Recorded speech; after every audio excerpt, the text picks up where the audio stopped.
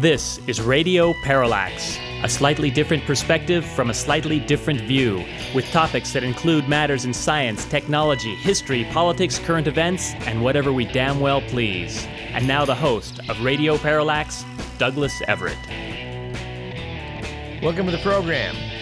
Got a pretty good guest in our second segment today. That will be author Jay Rankin. Jay's only recently become an author. Before that, he was a doorman at the MGM Grand in Las Vegas. He probably wasn't the typical doorman, however, given that he had a master's in psychology. But we find people's compulsion to gamble a strange and sometimes terrible thing, and we're not exactly big fans of people going out and throwing their money away. Not to say you can't go out and have a good time sometimes, and maybe you should once in a while, but Vegas is an entire city based, I think, upon man's stupidity. But I don't pretend to be an expert. Jay Rankin, however, is, and we'll be talking to him about his new book, Under the Neon Sky, in our second segment today. Let's begin the program as we like to do, with On This Date in History, which in our case today is the 28th of January. It was on this date in 1077 that the Holy Roman Emperor, Henry IV, received absolution at Canossa, Italy, thus acknowledging secular submission to the Catholic Church. On January 28th in 1547, another King Henry died. In this case, Henry VIII died in London at age 55. It's widely believed that his demise was hastened by syphilis. On this date in 1885, British gunboats arrive in Khartoum, Sudan, 2 days too late to save General George Chinese Gordon and his besieged garrison. The British had been surrounded and massacred by a fanatical Islamic army who believed that its leader, the Mahdi, was the latest prophet of Allah.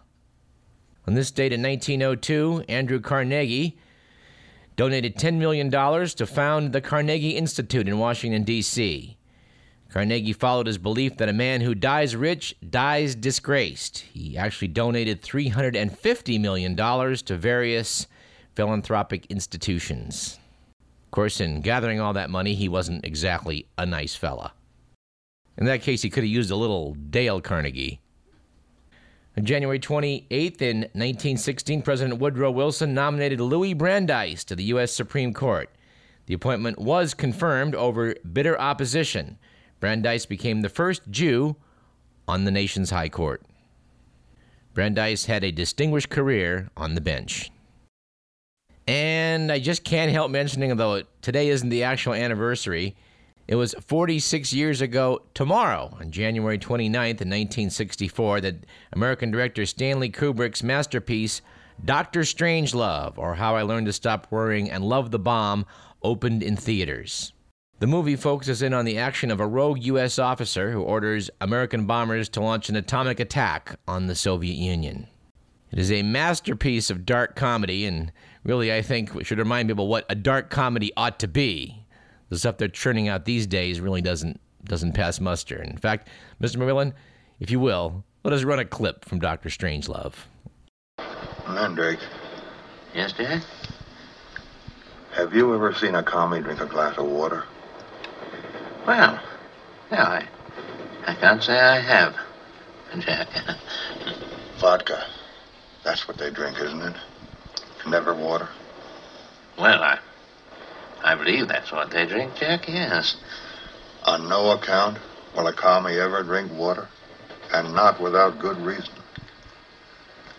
Oh, yes. I can't quite see what you're getting at, Jack. Water. That's what I'm getting at, water. Mandrake, water is the source of all life. 7/10 of this Earth's surface is water. Why do you realize that 70% of you is water? Oh, Lord. And as human beings, you and I need fresh, pure water to replenish our precious bodily fluids. Yes. Are you beginning to understand? Yes. If by chance any of you have not seen this movie, by all means, do yourself a favor and go out and do so. Our quote of the day comes from H.L. Mencken, who said, "The older I grow, the more I distrust the familiar doctrine that age brings wisdom. Our quote of the day comes from the philosopher Henri Frédéric Amiel, who said, "The man who insists on seeing with perfect clearness before he decides, never decides." Our joke of the day comes from David Letterman, who said last week, "Conan O'Brien says he wants to work for a network that's more trustworthy than NBC. How about Al Jazeera?" Our stat of the day comes from the Sacramento Bee. A couple weeks back, writer Carlos Alcala asked people with more than 70 countries under their belt to contact him for an article they were going to do about people who'd traveled extensively. Our stat of the week is the winner, or perhaps we should say co-winners, which were Donald Fillman from Gold River, who'd been to 110-plus UN-recognized countries, as well as Bob Livingston from Sacramento, who'd been to 160 countries. A frequent contributor to this program, I guess you might say, also made the list. And who might that be? That would be Doug DeSales. Doug has contributed quite a bit to some of the medical portions of this program. He was a punk. He'd only been to 79 countries. The Radio Parallax was very impressed by Bob Livingston, age 93, and his 160 countries, but there's some confusion because it turns out if you look up on the website of the Travelers Century Club, you'll find that they consider 319 different entities as, quote, countries, unquote. I think there's only 192 in the UN and a few more that aren't in the UN, for a grand total of about 195, what we think of as politically distinct countries. But the Travelers Century Club takes the reasonable viewpoint that if you've been to Alaska or Hawaii, you should be able to count that as separate from the continental United States. By the same token, if you've been to the Galapagos Islands and mainland Ecuador, those should count as two, or perhaps the Madeira Islands or Azores and mainland Portugal, that should count as separate entities. It's a pretty persuasive argument. So we suspect that Bob Livingston's 160 came off that 319 list, whereas Donald Fillman's 110 were out of those 192-odd UN-recognized countries. We've lamented the fact on this show more than once that only 25% of the American population even owns a passport. That number should be higher and more people should travel. Just not so you can have bragging rights of how many places you've been, but just to see other countries. The truth is it's hard to see the picture when you're inside the frame, and it's hard to really understand the nation you live in unless you've seen some others. Anyway, you might want to check out Carlos Alcala's article online. And as our stats go in this program, that one was a bit of a cheat. So we'll give you a few bonus statistics we've amassed here, starting with the Harper's Index. Month by month, Harper's always manages to dig out some interesting statistics, including the following. Percentage of Fox News viewers who say their network is, quote, mostly liberal, unquote. That would be 17%. And no, we don't have an answer to how far right things would have to be for that 17% to think of it as conservative. How about this one? Number of executives at Wall Street banks so far who've been tried on criminal charges related to the financial crisis. That would be 2. And of those, the number acquitted, that would be 2. Who says the government's in gridlock and doesn't function? All right, here's a stat from the What's Up With That file. According to Harper's, the portion of women whose attractiveness is judged by U.S. men to be worse than average is 2 out of 5. So American guys only rank 40% of women as actually less than average. On the flip side of the coin, the portion of men whose attractiveness is judged by U.S. women to be worse than average is 4 out of 5. Ladies, what is up with that? There's no number to attach to this one, but from the findings section of Harper's, which closes the magazine, they noted the following. Studies of birds and mammals show that males have more consistent personalities. Whoa, stop the presses. Sorry, gals, I'm still irked about the 4 out of 5. And finally, this is kind of a surprise. According to the New York Times, New York City's Harlem neighborhood, still widely considered the cultural capital of Black America, is no longer majority black. After several years of largely white gentrification, African Americans make up just 40% of Harlem's population. And before we go to the good, the bad, and the ugly, we have to do a bit of a correction in this program. We, like a lot of people, were apparently taken in by some misinformation. It was reported some weeks back that John McCain staffers told news outlets that Sarah Palin, in preparing for her debates against Joe Biden, didn't know that Africa was a continent. She thought it was a country. Well, the good news for Sarah is that that apparently wasn't exactly true. The bad news for Sarah was that it is apparently true that she could not explain why North Korea and South Korea were two separate nations. Also, she apparently was convinced that Saddam Hussein was behind the 9/11 terror attacks. So it's still true that she had to be tutored in the fundamentals of 20th century history, but apparently she wasn't that confused about Africa. Which, frankly, is pretty small consolation for someone who potentially could have been a heartbeat away from the presidency. All right, let's do the good, the bad, and the ugly.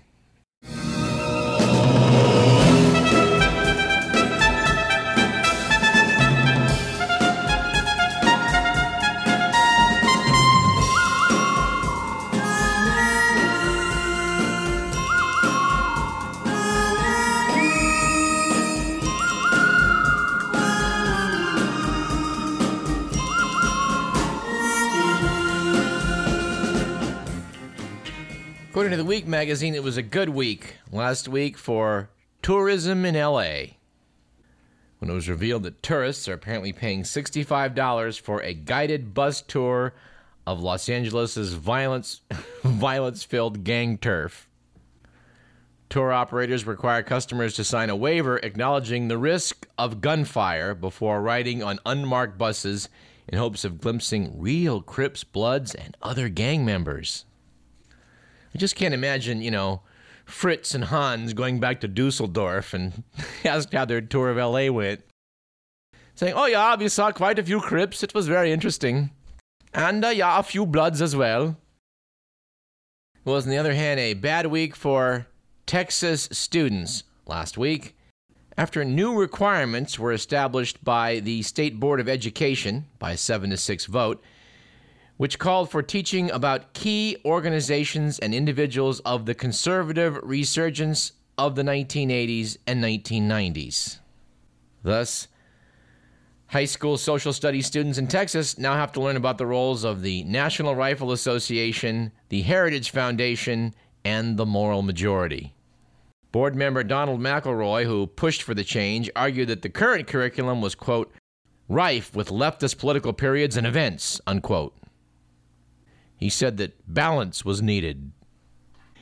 His opponents then tried, but failed, to pass amendments that would have included Senator Edward Kennedy and Supreme Court Justice Sonia Sotomayor. We have to ask, is there any way we can give Texas back to Mexico? I mean, I hate to say it, but, if the United States ever needs an enema, I'm pretty sure the hose is going to go somewhere in Texas. Although I would add, of course, I have known in my life many high-quality Texans. Not one of them, however, was ever a public official. And finally, it was an ugly week last week for international relations, when U.S. military officials confirmed that U.S. combat troops are using rifle sights inscribed with coded Bible verses. These sights, manufactured by Christian-owned weapons company Trijicon, contain engraved references to biblical passages such as JN 8:12 and 2 Cor 4:6. Critics point out that these coded weapons make U.S. soldiers look like anti-Muslim crusaders. Gee, do you think? Mr. McMillan suggests they may want to add, who would Jesus shoot on the stock of the rifles? Of course, a U.S. military spokesman said in response, are we going to stop using money because the bills have "In God We Trust" on them? Anyway, we decided to look up one of these passages, 2 Corinthians 4:6, and it is, for God, who said, let the light shine out of darkness, made his light shine in our hearts to give us the light of the knowledge of the glory of God in the face of Christ. You know, whatever happened to thou shalt not kill? Anyway, bonus item, we're not sure whether it's good, bad, or ugly, but it was a something for driving while distracted last week when it was revealed that after an electronic billboard in downtown Moscow displayed a pornographic video instead of its regular advertising clips, there was a midnight traffic pileup. All right, let's do some follow-up. We mentioned that study about couch potatoes having worse health. Here's some of the details. These Australian researchers apparently tracked the medical conditions of 8,800 healthy adults for several years. It turned out the more television the participants watched, the more likely they were to have died during the years they examined. On average, for every hour of day spent watching TV, a subject was 18% more likely to die of cardiovascular disease, 9% more likely to succumb to cancer, and 11% more likely to die of any cause. Study author David Dunstan told CNN.com, prolonged watching of television equals a lot of sitting, which invariably means there's an absence of muscle movement. Long, unnatural periods of doing nothing physically clearly lead to premature death. The antidote is to get up and move.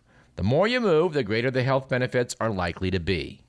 Anyway, some good advice for all of us. I do want to add, as a follow-up to my rant on people getting on escalators, I was at Nordstrom's in Sacramento's Arden Fair Mall a few days back. They had an escalator. Nobody was walking. Even in descending, folks, let the stairs do the work for them. So my plea to you is, please, when you get on an escalator, use it like a stairway. And we're still just knocked out by a recent scientific discovery that we want to just mention again. When you learn biology back in high school, you learn that plants feed themselves. They use chlorophyll. It's why they're green. It's why they're able to use sunlight to generate the food they need. They take carbon dioxide out of the atmosphere, they use sunlight energy, and they convert that into sugars and other organic compounds. This ability to derive energy from sunlight was long thought to be restricted to plants. Scientists have now identified the first animal capable of running on solar power. Elysia chlorotica, a leaf-shaped sea slug native to New England and Canada. The slug eats photosynthetic algae, and when it breaks down the algae, borrows the tiny cell parts of chloroplasts, which is where the plant converts sunlight into to energy, and keeps them alive. There's actually quite a few animals out there that have learned the trick of taking algae or photosynthetic bacteria on board and keeping them alive.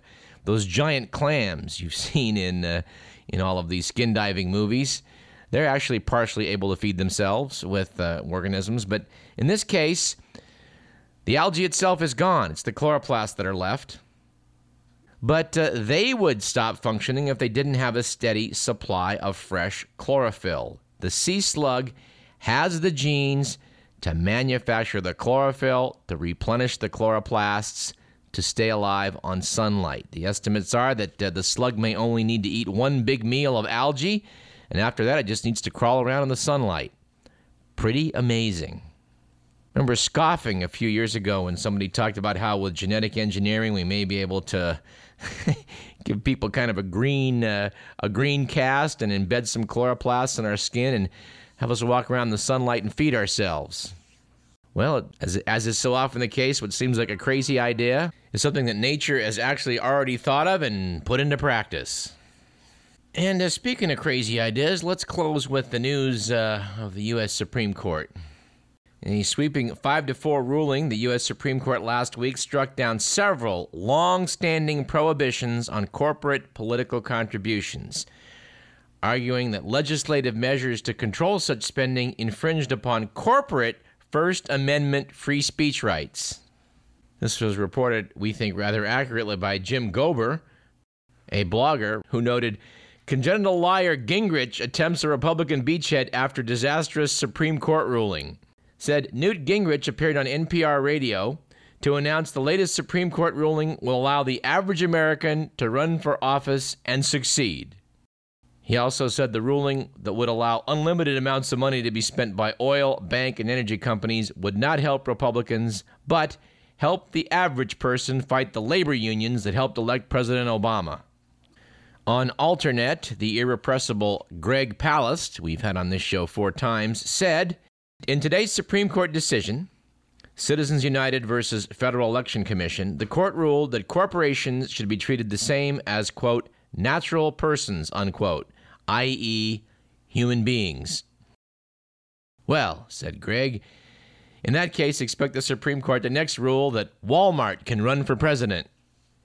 The ruling, which junks federal laws that now bar corporations from stuffing campaign coffers, will not, as progressives fear, cause an avalanche of corporate cash into politics. Sadly, that's already happened. We have been snowed under by tens of millions of dollars given through corporate PACs and bundling of individual contributions from corporate payrollers.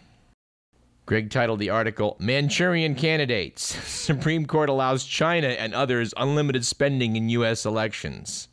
Said Mr. Palast, under today's Supreme Court ruling that corporations can support candidates without limit, there's nothing that stops, say, a Delaware Incorporated handmaiden of the Burmese junta from picking a congressman or two with a cache of loot masked by a corporate alias.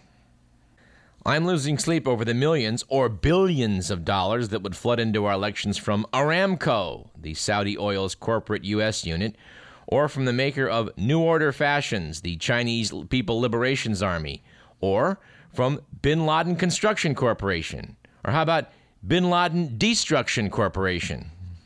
He goes on. George Bush's former Solicitor General, Ted Olson, argued the case to the court on behalf of Citizens United, a corporate front that funded an attack on Hillary Clinton during the 2008 primary. Olson's wife died on September 11th on the hijacked airliner that hit the Pentagon. Maybe it was a bit crude of me, but I contacted Olson's office to ask how much Al-Qaeda Inc. should be allowed to donate to support the election of his local congressman. Olson has not responded. Well, that's the kind of flamethrowing rhetoric that gets Greg Palast on a lot of people's banned list, but, you know, he's got a point. Truthout.org quoted Ruth Marcus, writing an op-ed piece. As bad as the court's activism, though, was its shoddy scholarship in this case. The majority flung about dark warnings of censorship and banned speech as if upholding the existing rules would leave corporations and labor unions with no voice in the political process. Untrue. Under federal election law, before the Supreme Court demolished it, corporations and labor unions were free to say whatever they wanted about political candidates whenever they wanted to say it. They simply were not permitted to use unlimited general treasury funds to do so. Instead, they were required to use money raised by their political action committees from employees and members. This is hardly banning speech. Anyway, we'll have more to say about this atrocious Supreme Court decision, which was rendered by 3 of the original felonious 5 that put George Bush in the White House: Anthony Kennedy, a professor from McGeorge Law School, elevated to the highest court in the land, along with Antonin Scalia, and his little ventriloquist dummy friend, Clarence Thomas, joined in this case by the new conservative stealth candidates, Chief Justice John Roberts and Sam Alito. This was a bad decision, but that's all we'll say about it today. Let's take a short break and come back and talk with Jay Rankin about his adventures in Las Vegas. I'm Douglas Everett. You're listening to Radio Parallax. Said if you're gonna play the game, boy, you gotta learn to play it right. You got to know when to hold up, know when to fold up, know when to walk away, and know when to run. You never count your money. When you're sitting at the table, there'll be time enough for counting when the dealing's done.